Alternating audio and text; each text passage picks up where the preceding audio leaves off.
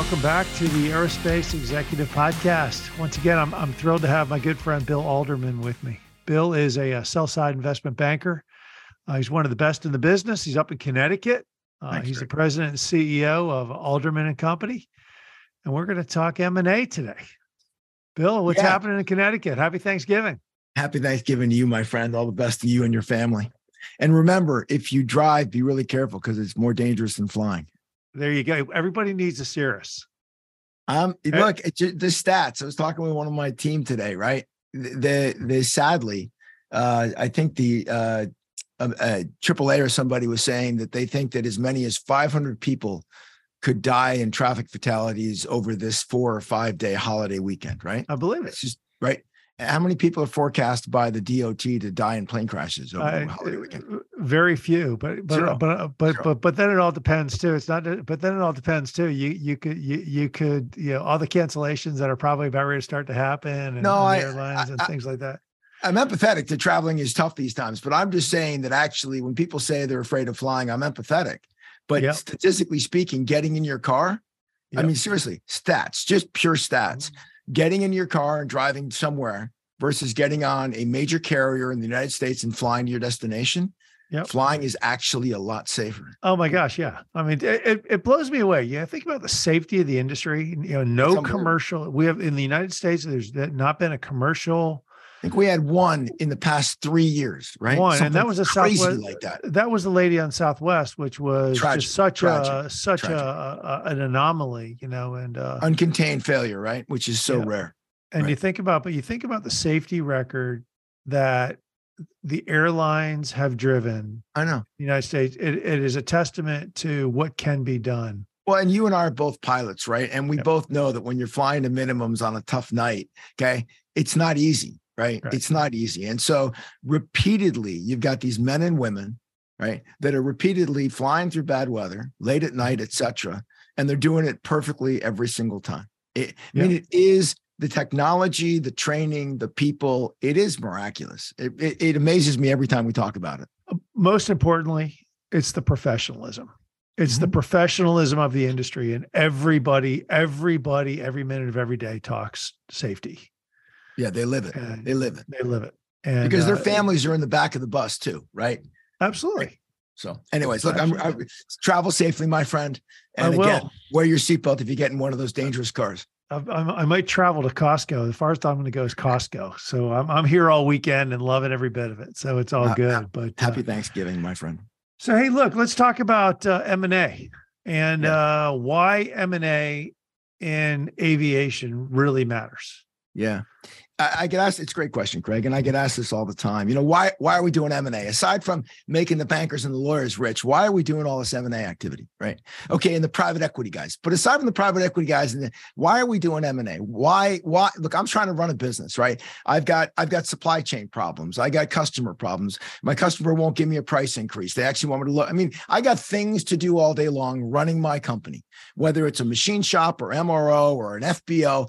I got real problems. I don't want to talk about M&A. Why do I care? Right. Mm-hmm. And what I say to the operating executive is who's not an owner, right?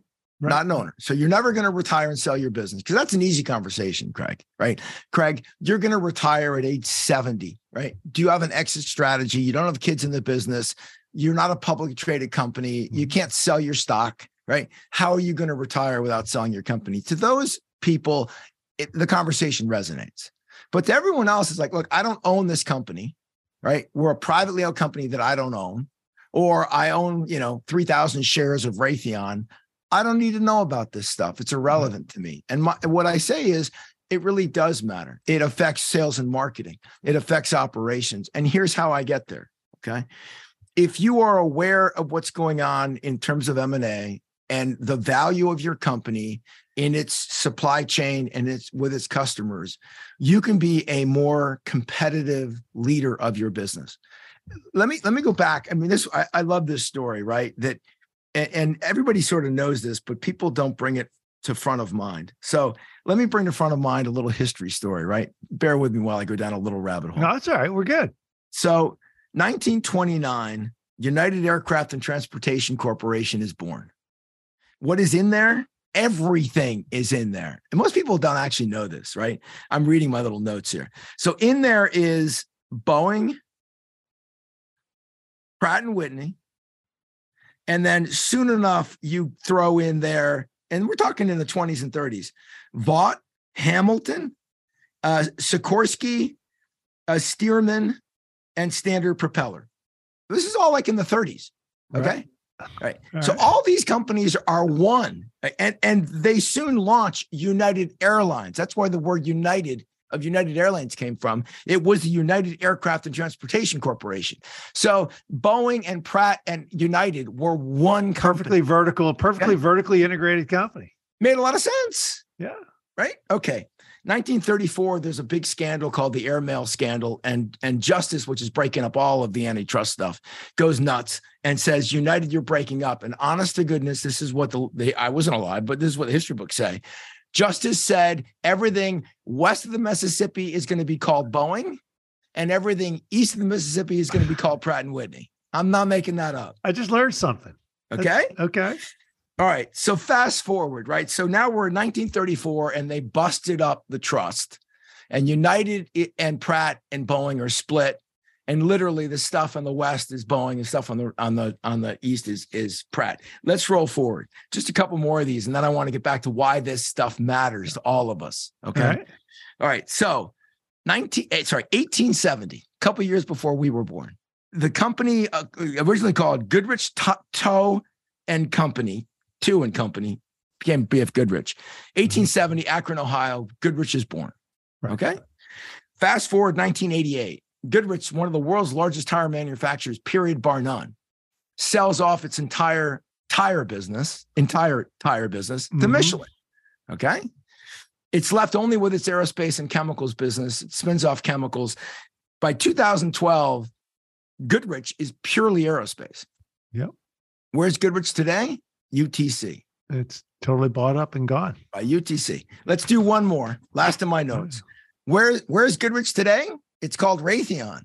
That's right. Because UTC and Raytheon merged in 2020. All right. So now, why does all this matter to me? I'm a supplier to Pratt. Why do I care? I'm busy making my components for Pratt, and they're a tough customer. Why do I really care that Pratt and Whitney bought or sold or whatever? Why? Because it changes the competitive strategic landscape, right? Raytheon is going to have different goals and objectives than UTC. UTC is going to have different goals and objectives than Goodrich.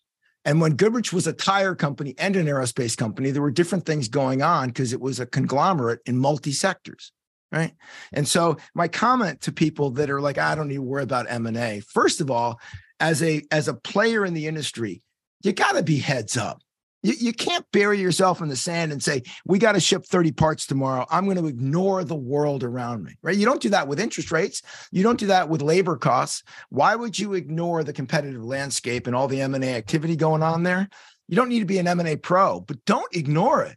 Yeah. Well, I think about it too. Your contract's still good. Your supplier just got acquired by somebody else. Is your contract still good? Are they going to come and start beating you up on margin? Is there going to be a new strategic motivation? Right? Is there a new strategic motivation? Are the parts you're making going to be even relevant to? I mean, it's monumental. I mean, yeah, it's monumental. And then I take it to the micro level, right?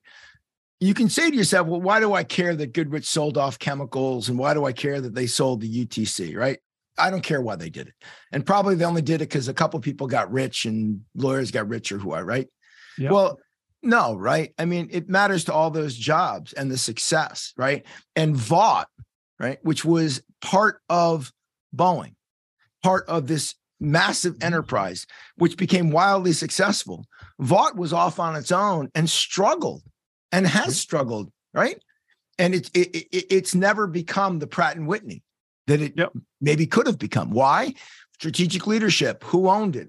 You just can't ignore, right? And so if you are an employee and you're at a company, I don't want to pick on names, but you're at a company being bought and sold, and you don't believe in the strategic mission and focus of the parent now, right? But you see another player that's moving in a strategic direction and making acquisitions that you think are really relevant. Well, as an employee, you should consider moving, right? Because you live in an ecosystem, right? Your employer is now going in a strategic direction that you don't think is right. Yeah. I lived through the good. I look at what is now Raytheon Technologies. I'm not digging Raytheon Technologies. Quite frankly, I just don't know what the hell it is anymore. You think about it's huge. It was UTC buys Goodrich. Yeah. Rockwell Collins gets thrown in the mix somewhere in there. Yes. Rockwell Collins buys BE Aerospace. Yes. And then UTC Goodrich buys Rockwell Collins, and then they all get sucked up by Raytheon. And Correct. Now it's called Raytheon Technologies. Look, and I'm still in the Rockwell Collins days. How different, and I know it's not really fair, but how different is the Raytheon model from the original United Aircraft model? It ain't that different. Okay. I mean, it's sort of like history repeats itself, right? Yeah. But the issue for players in the market is, why should I pay attention? You should pay attention because the strategic landscape changes every time there's a little at transit. There could be a $30 million deal done. It could change the competitive landscape, right? So we sold a company years ago that was one of the key suppliers in fuel-related systems, okay? Now it's a unit of one of the big OEMs, okay? It was like a $80 million deal we did, okay? Not earth-shaking. It wouldn't really shake the world, right? But it was the last key piece in a complete fuel system. Right. And so when we were talking with the sellers and afterwards, if you look at where Parker is today, they have fuel from nose to tail. Parker has the ability to be on every major platform. They're not on every major platform, but they can go to an Airbus or a Boeing and say, or Bombardier or Falcon and say, you want a complete fuel system from Parker? We can deliver a complete fuel system, right? Mm-hmm. That one little deal that we did changed the competitive landscape. It was the last piece that nobody had. And so if you look at it from that perspective, you are a manager, salesperson at a major OEM, mid-level OEM, and you're competing on major contracts and you're missing a piece, a strategic, competitive, technological piece, and your competitor buys that company, you're going to lose contract going forward because of what they just did, not on price, not because you don't make a better mousetrap, because you're missing something in the adjacencies. Yep. That's why all this M&A stuff really does matter at an operational level. Well, I remember, so I remember talking to the senior vice president of procurement at Rolls-Royce several years ago, and I was trying to recruit her actually to NetJets. And this was about the time Gulfstream announced that the G500, G600 was going to be powered by Pratt engines, PW800. Yeah. And Rolls-Royce was devastated. They'd had this long partnership with, Rolls had this long partnership with Gulfstream. Great motors. And then that comes down to you start to peel back the onion a little bit, and there's some pressure from the C-level at United Technologies that says, hey, look, we got cockpit systems, we got hydraulics, we got stuff. Oh, right. If you want all that, we want the engines too. Right. The landscape changed dramatically. Look, if you look at UTC, and I'm not saying UTC is perfect, but I think UTC was pretty smart in a lot that they did. Why they sold Sikorsky off to Lockheed, I'll never understand. And God bless Lockheed for buying that wonderful company at a dirt cheap price.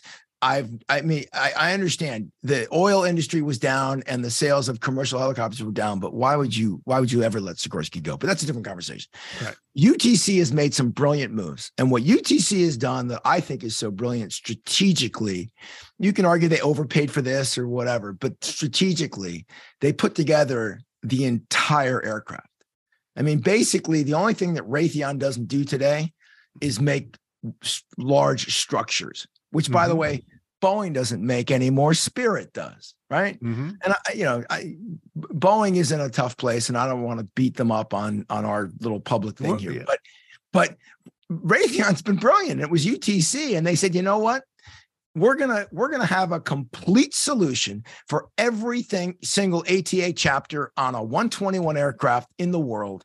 Whether you want fuel, hydraulics, interiors, landing, you name it, you want it, we got it.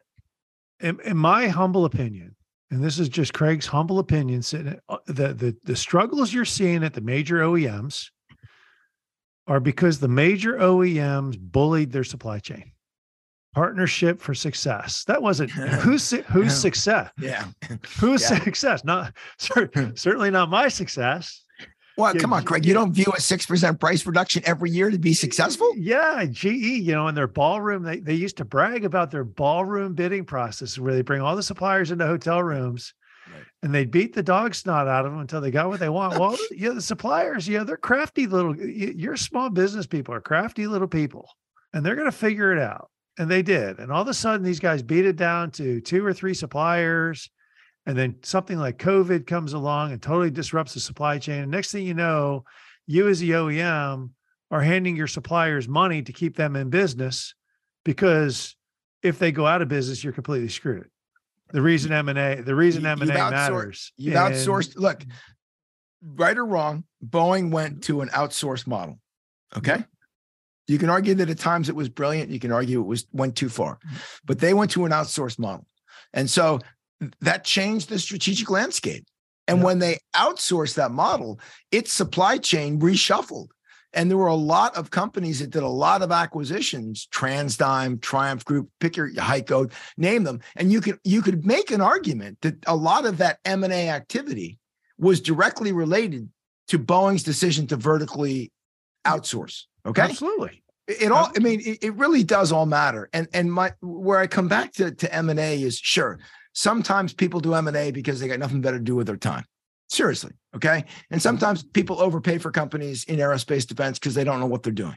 But that's true of every industry and every M&A deal. The majority of M&A deals that I've seen in my 30-year career doing this are relatively intelligent and are strategically based. And they do change the landscape. Right? I mean, TransDigm didn't exist when you and I first entered this industry. Literally didn't exist. Right? And it was built almost exclusively through acquisition. Yep. You can say you don't like TransDigm, but it makes a lot of money and it controls a lot of market share. Mm-hmm. And when the CEO is getting invited to Congress, who's accusing him, and he's going, look, I'm your only game in town.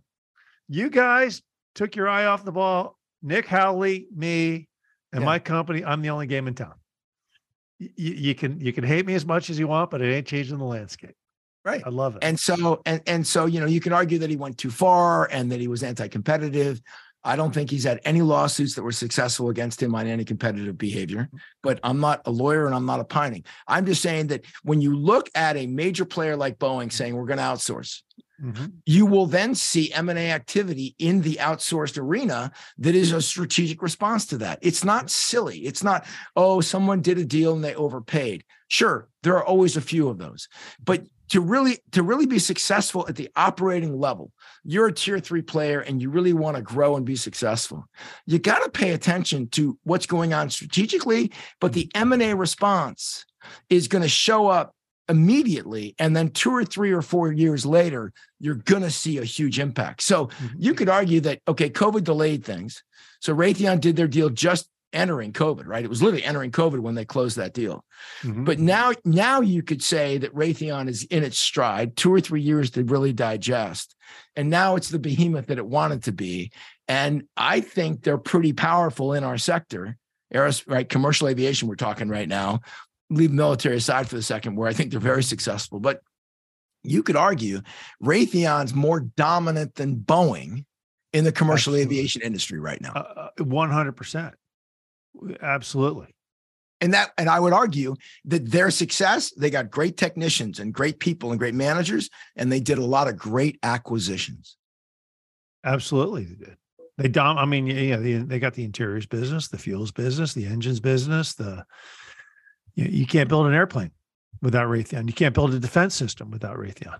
Yeah, and we can go to the military side separately, but staying on the commercial side, and I'm not saying every deal they did was brilliant and they didn't overpay for some stuff, but they put together a really nice portfolio that is a strategic weapon, right? Yeah. And they're gonna reap the benefits from that. And I would argue that some of what Boeing is suffering, going back to your, partnering for success, I think Raytheon is saying almost exactly what you said. I don't want to be the recipient of Boeing, you asking me for a price reduction. In fact, I want to tell you, Boeing, that I need to make a good margin.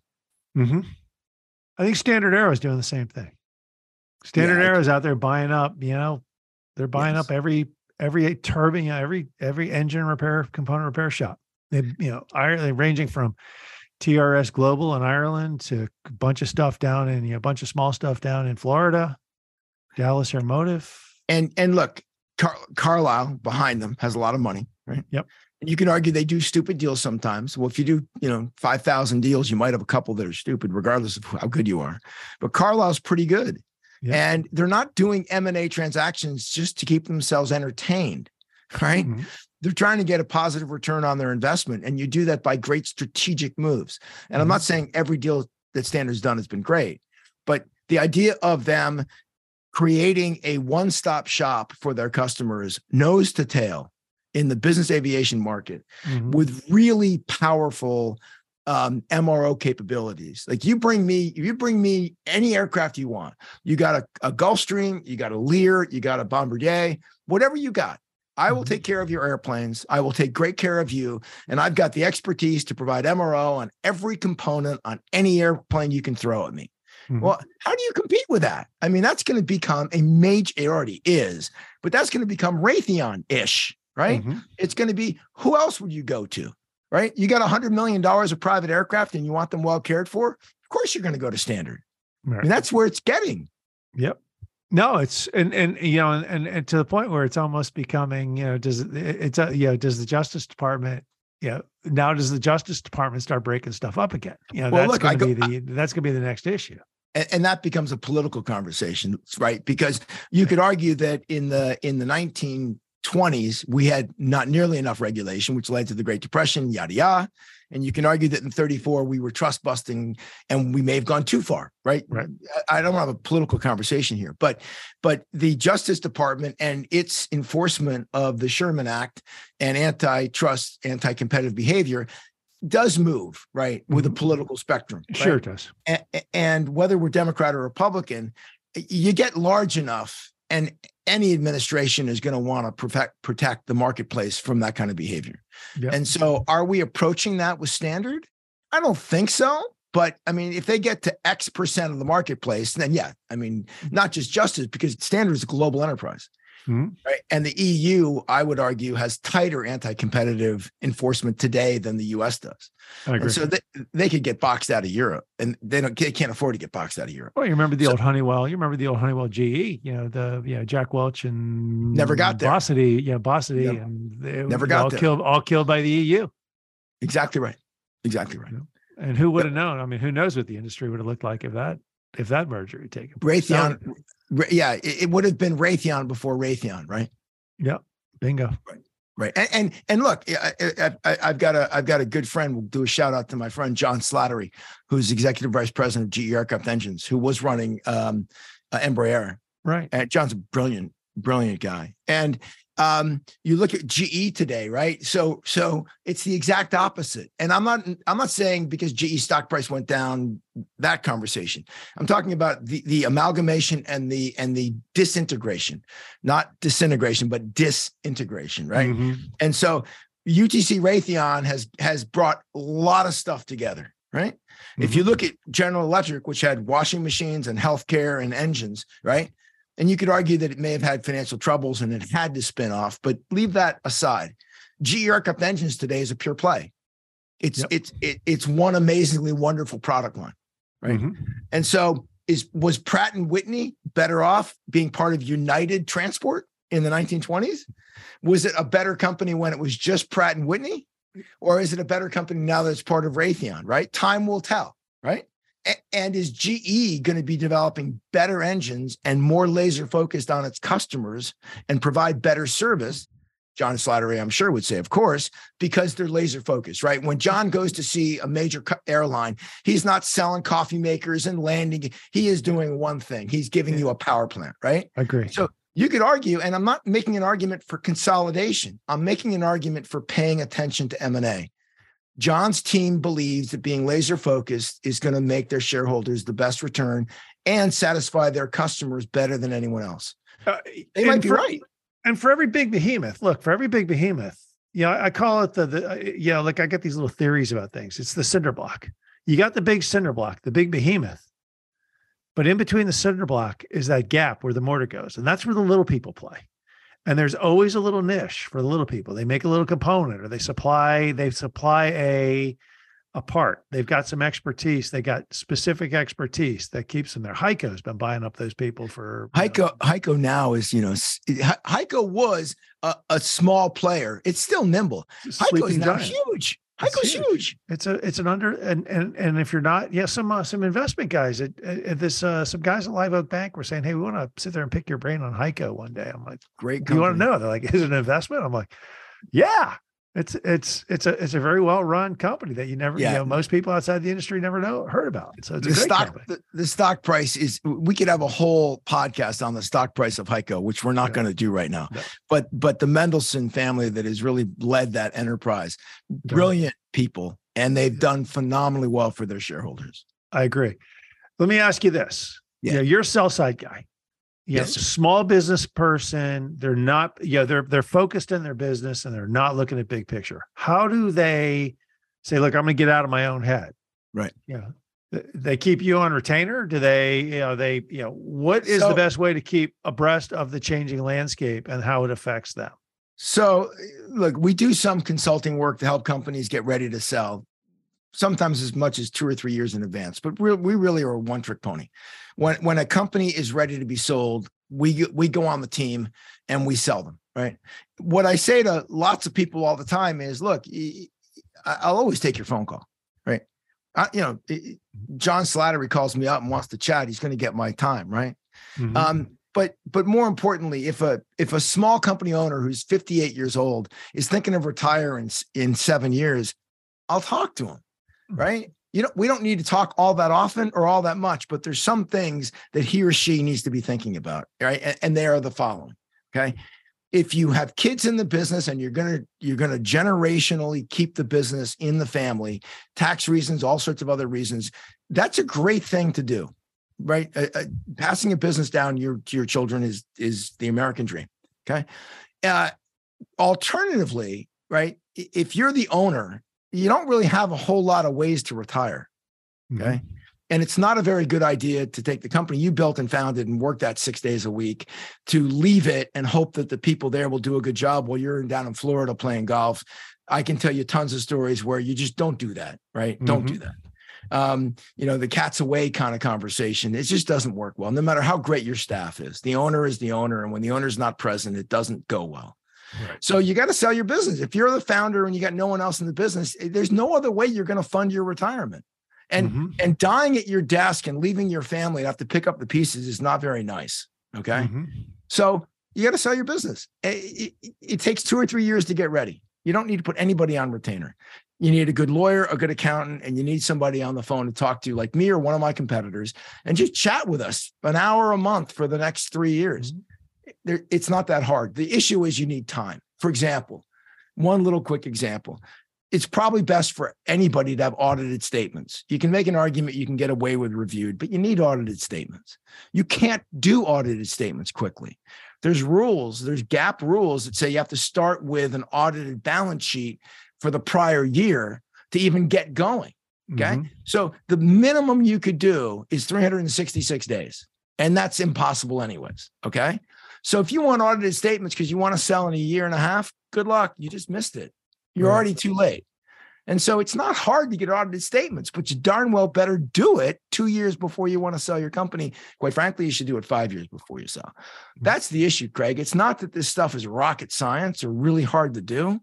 It's that I'm so busy and I got a customer and I'm so busy and, today's the day I want to sell my company. Let's go sell. And that's not smart. I'm serious. I get that call all the time, Craig. I tell you, you and I get the same calls, and you're like, well, it's kind of a process. It's not like I have the magic resume drawer, which you're looking for a purple squirrel. Right. Yeah, I've got one right here. Yeah, let's just talk about it. It's like, no, it's a little bit of a process, right? So it's a big process. I hear you. Yeah. But you got a lot of small people out there, and they're like they've got their 2 or 3 components they make. They're qualified vendor into Raytheon or GE or something like that. But then the landscape shifts on them all of a sudden. They never saw it coming. How do they keep their radar up and understand exactly what's happening before their very eyes? So look, trees to the forest type of deal. Yeah, I mean, look, we subscribe to a lot of proprietary databases that are basically calling the market for any activity that takes place, right? And so we don't, and I want to be fair about this. Private transactions are private, right? And they're non-disclosure agreements. And we don't go around trying to ask people to breach their agreements, right? I wouldn't want people to do it to our clients. We don't want to do it to other people. Absolutely. Right. But most of the stuff will come out because it's positive, right? People may not say I sold my company for $20 million, but they will say I merged with another great company and we're going to provide better products and services to our customers. It's positive, right? And so there are press releases all the time about this stuff. It may be in a little local newspaper, right? But it's available. And so we subscribe to a lot of databases and we do our own culling and searching to see what's going on in that lower market. And look, if anybody wants to just call me and say, Bill, I just want you to tell me every now and then what I need to know about in my niche, then look, I'm happy to, right? I mean, that's part of my process of building my pipeline, but also just pay attention, right? I mean, it's in the international news when a Raytheon and a UTC merge, nobody's going to miss that if they're paying attention, right? That's right. That's right. And what I would say is don't just say, oh, there's another crazy merger. Those guys are nuts. Yep. Okay. There's a reason that they did that, right? And try to understand how that actually could relate to you. So if you do a lot of work with Raytheon and Raytheon just bought something else, think about why and how it actually might matter to you. And then in your next sales call that you're making on Raytheon, you can say, hey guys, I see you bought this. I think that relates to this. How can I help? Right? Yep. Interesting. Just keeping your eye on the ball. How do people get a hold of you, Bill? Email address, my initials, wa@aldermanco.com. And the phone number is the best way to get me. My mobile number, 914-414-4070. Bill, thanks for coming. You're gonna be coming on more regularly now. We're gonna start talking M&A a whole lot on this podcast. I'm happy to, Greg. I'm looking forward to that. These podcasts are great. I mean, I am an avid listener of your podcast. I love the fact you come on. All right, Craig. Appreciate it very much. Wishing you a happy Thanksgiving. Happy Thanksgiving. I hope you enjoyed the latest edition of the Aerospace Executive Podcast. You can reach out to me directly, Craig at NorthstarESG.com, or check us out at www.northstaresg.com. You can subscribe to this podcast on iTunes, Stitcher, Podbean, or on YouTube. Just do a search for Aerospace Executive Podcast. Thanks again. I'm Craig Pittman.